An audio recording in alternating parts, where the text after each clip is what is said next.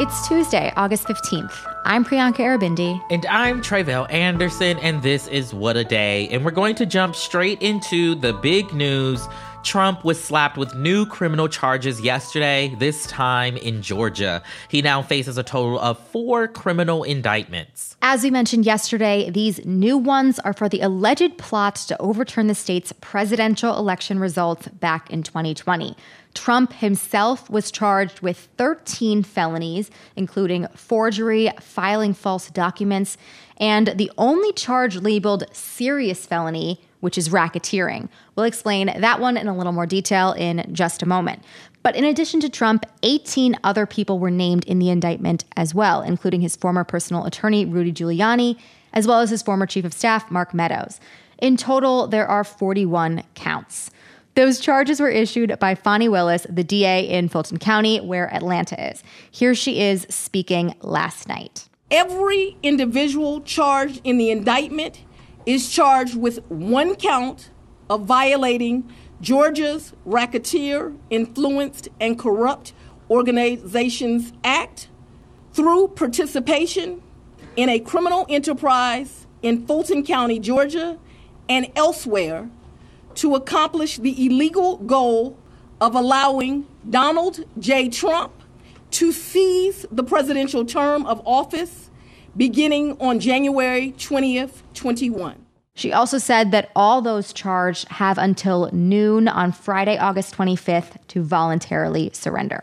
Yeah, the indictment laid out 161 instances where Trump and his circle worked together in this alleged conspiracy. One event, such as Trump's call to Georgia's Secretary of State, insisting that he find him 12,000 votes. Another example was Rudy Giuliani giving false testimony to Georgia lawmakers about election fraud. But let's get more information on that most serious felony charge, a violation of Georgia's RICO law. RICO standing for Racketeer, Influenced, and Corrupt Organizations. That means that Trump is accused of being part of a scheme, or a racket, with the intent to commit a crime. In this case, that crime is coordinating with a network of lawyers, lawmakers, and other political operatives to help find the votes that he needed to win in Georgia. We're going to get expert analysis on this case with Morgan Cloud. He's a professor of law at Emory University, where he specializes in Georgia's RICO statute. Morgan, welcome to What a Day. It's a pleasure. Thanks so much for being here. Let's jump right on into it. How strong of a case has District Attorney Fani Willis laid out here? I think that it's for people who are, and I imagine that crooked media listeners are politically oriented people in general, they will be really aware of the federal indictment in D.C. alleging election interference in January 6th. That was designed to be very precise. It's a beautifully done, simple document with one defendant named, Mr. Trump, and then 6 unnamed co-conspirators and only 4 counts. Everyone, I think, who looks at this would agree that was designed for a quick hit. Get this case to trial as simply and cleanly as possible. This is kind of the opposite. This indictment's about 100 pages. There are 19 defendants, 41 counts. Some of the charges I think are very creative. I think they're quite legitimate under Georgia law, but they're unique. The possibility of this case being tried for a long time with lots of complexity, I think has to be expected. And therefore, to say she got a strong case, a weak case, I can't make that estimate right now. I will say she's got a ton of stuff in here. This is just jam-packed. It's going to keep the Georgia courts busy for a while, I think. I know your expertise is in RICO. So what are some of the challenges that DA Willis will face in trying to prove this RICO case? RICO is, the R is for racketeering. One of the things that's really important to understand about the RICO statute, whether it's the Georgia statute or the federal statute or any other state statute, is that in terms of how they define crimes, they generally do not make any reference to mobsters or gangsters or racketeers. What they do is they list certain crimes, either state or federal, and then say if these crimes are committed in a way that amounts to a pattern of racketeering activity, and they're part of an enterprise, which is basically just a collection or organization of people. In this case, an informal association of individuals supporting Mr. Trump is the allegation of what the enterprise is. And so it's just complicated. It's not like a prosecutor saying, okay, to use Mr. Trump's own campaign language from 8 years ago, it's not like the prosecutor says, this man went out in the middle of Fifth Avenue and shot the victim dead. We got one victim. We've got one criminal act. We got one alleged criminal. And it's pretty focused.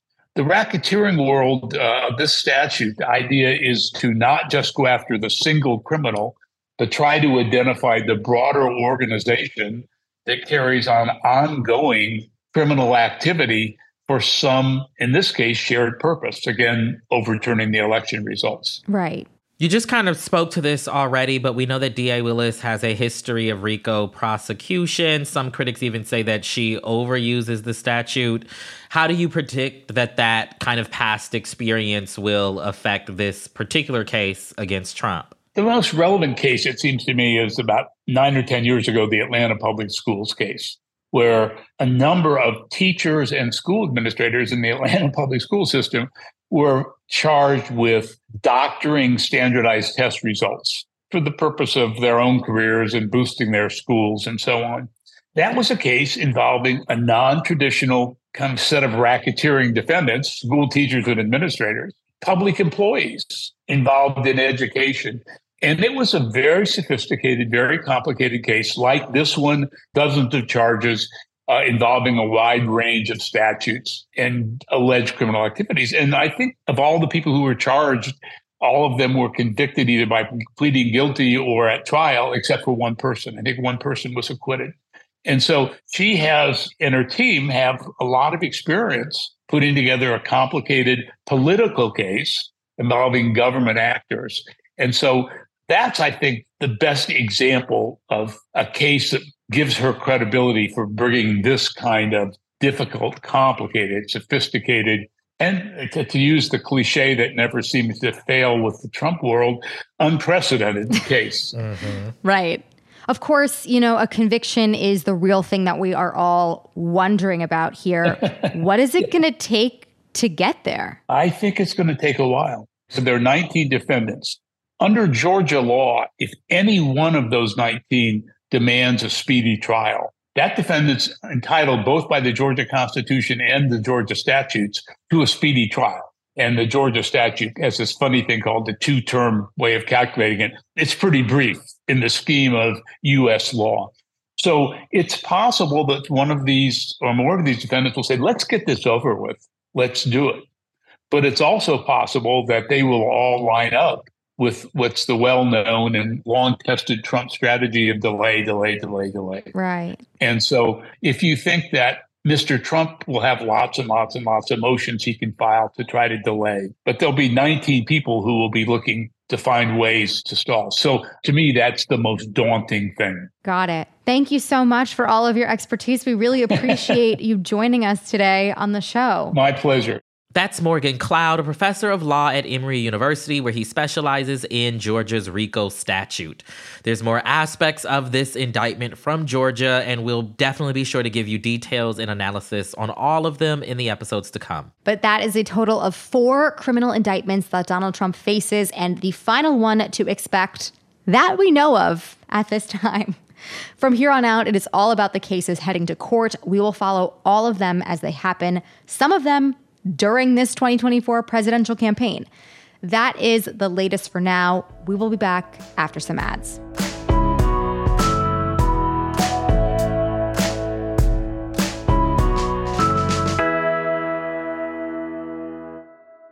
What a Day is brought to you by Ulta Beauty. This AAPI Heritage Month, Ulta Beauty is celebrating the joy of belonging to a community composed of intricate connections, belonging to our past and our future, to the heritage and birthright that is beauty. Ulta Beauty shines a light on the AAPI community, passing the mic to brand founders and creators to tell their stories centered on heritage, joy, and beauty. They carry AAPI-owned and founded brands like Live Tinted, Peach and Lily, Glamnetic, Tree Hut, and more. Shop AAPI-owned and founded brands at Ulta Beauty stores and Ulta.com. Stay connected this winter with this unbeatable deal from BreezeLine. Get reliable, fiber-powered internet for just $19.99 per month with all-in pricing for 2 years. But that's not all. Your first month is on us. This deal gets better with a free modem and installation, along with free Wi-Fi your way whole home coverage. Safeguard your network from cyber threats and keep all your devices connected and secured with this amazing offer. Act now. Terms and conditions apply. Offer expires March 3rd, 2024. Learn more at breezeline.com. What a Day is brought to you by Fast Growing Trees. Fast Growing Trees is the biggest online nursery in the U.S., with more than 10,000 different kinds of plants and over 2 million happy customers. They have everything you could possibly want, like fruit trees, palm trees, evergreens, houseplants, and so much more. Plus, Fast Growing Trees makes it easy to order online, and your plants are shipped directly to your door in 1 to 2 days. And along with their 30-day Alive and Thrive guarantee, they offer free plant consultation forever. We love Fast Growing Trees here. I keep telling you that the mini plants that I've gotten from these folks are yet hanging on. And that's not because I have a green thumb, okay?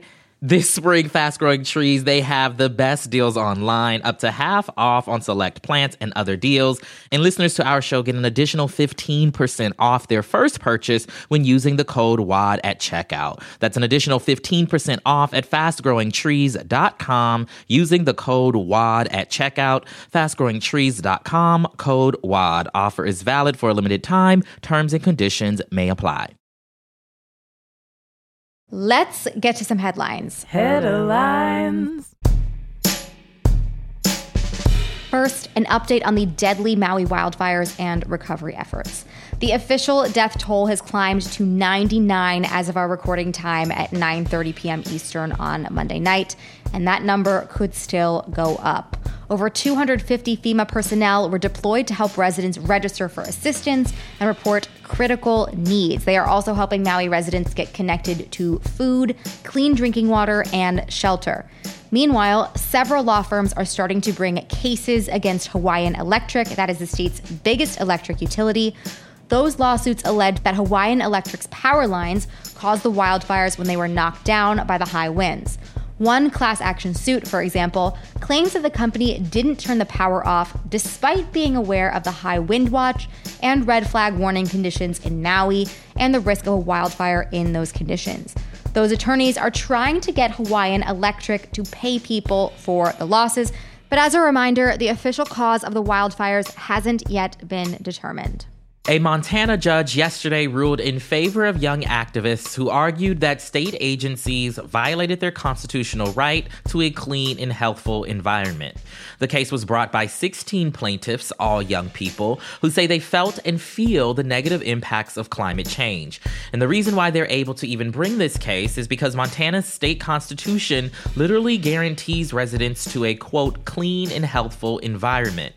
On Monday, District Court Judge Kathy Seeley agreed with them and ruled specifically that the policy the state uses in evaluating requests for fossil fuel permits is unconstitutional because it does not allow agencies to evaluate the effects of greenhouse gas emissions, a major win. Meanwhile, state officials have already pledged to appeal the decision. This is really exciting. It reminds me of that quote that vindicates the belief that just ordinary people, like young activists in this case, can do something really extraordinary and cool. In a filing late Sunday night, Hunter Biden accused the Justice Department of trying to back out of a major part of his government plea deal. The agreement in question would allow Biden to avoid a felony gun charge if he enrolled in a diversion program for gun offenders. Hunter Biden's lawyers hope to keep this part of the deal intact.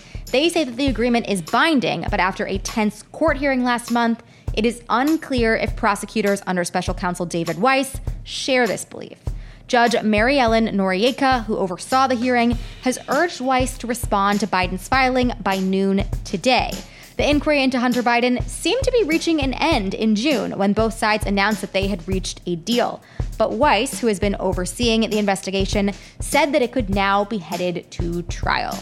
The Biden administration issued new guidance for colleges yesterday regarding how they can still consider race in their admissions decisions. That's despite the Supreme Court's overturning of affirmative action back in June. There, the high court said that colleges can't consider race as a factor on its own, only how race has affected an applicant's life. Yesterday's guidance included examples of the ways universities can still take an applicant's race into account without breaking the law. For example, if a student writes an essay about being the first Black violinist in their city's youth orchestra, a college can consider that in its decision. The administration also reaffirmed that schools are still allowed to use targeted outreach when looking to maintain a diverse student body. They just can't give preference to students based on their race. The Biden administration is expected to issue even more guidelines and strategies that colleges can use to maintain diverse student populations. Yeah, I mean, without affirmative action in place, we all saw the stats, we heard about it, how hard it's going to be for colleges to do this. So I feel like they could use all the help they can get. 6 white former Mississippi law officers pleaded guilty yesterday to state charges for torturing 2 Black men, which ended with one of the men being shot in the mouth. The racist attack happened this past January when the 6 officers entered a house without a warrant and assaulted the 2 men using a sex toy, stun guns, and other objects over a 90-minute period. Prosecutors said that some of the officers called themselves the Goon Squad because of their willingness to torture individuals and cover up evidence. All 6 offenders also pleaded guilty earlier this month in a federal civil rights case for the same incident after the Justice Department opened its probe in February.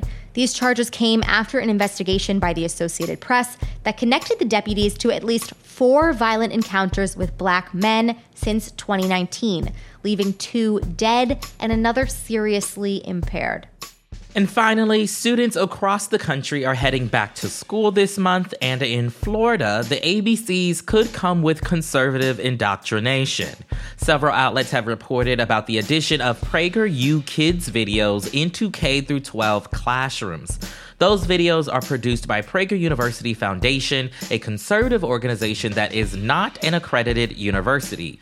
One video features conservative political commentator Candace Owens explaining that slavery is not a, quote, white phenomenon.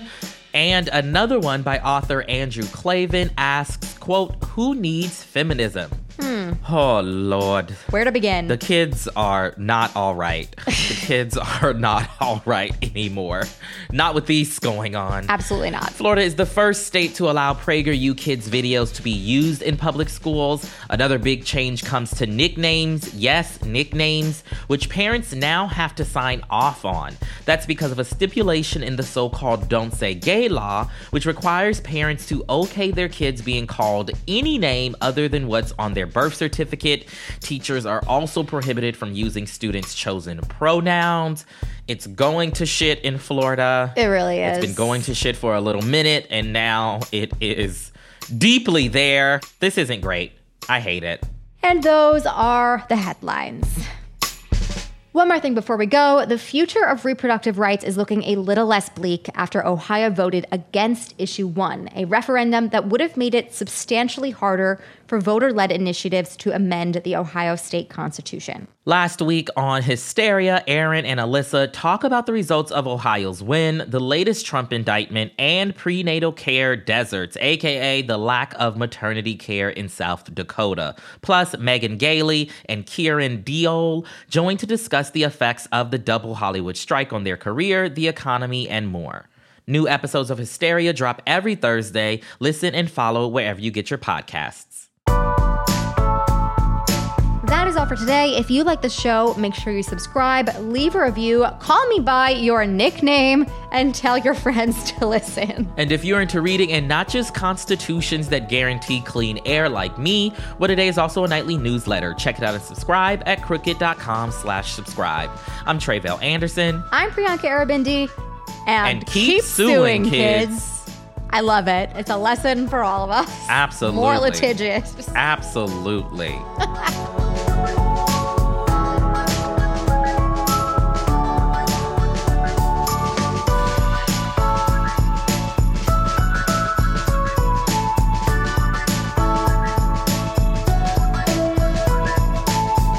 What a Day is a production of Crooked Media. It's recorded and mixed by Bill Lance. Our show's producer is Itzy Quintanilla. Raven Yamamoto and Natalie Bettendorf are our associate producers. Our intern is Ryan Cochran, and our senior producer is Lita Martinez. Our theme music is by Colin Gilliard and Kashaka.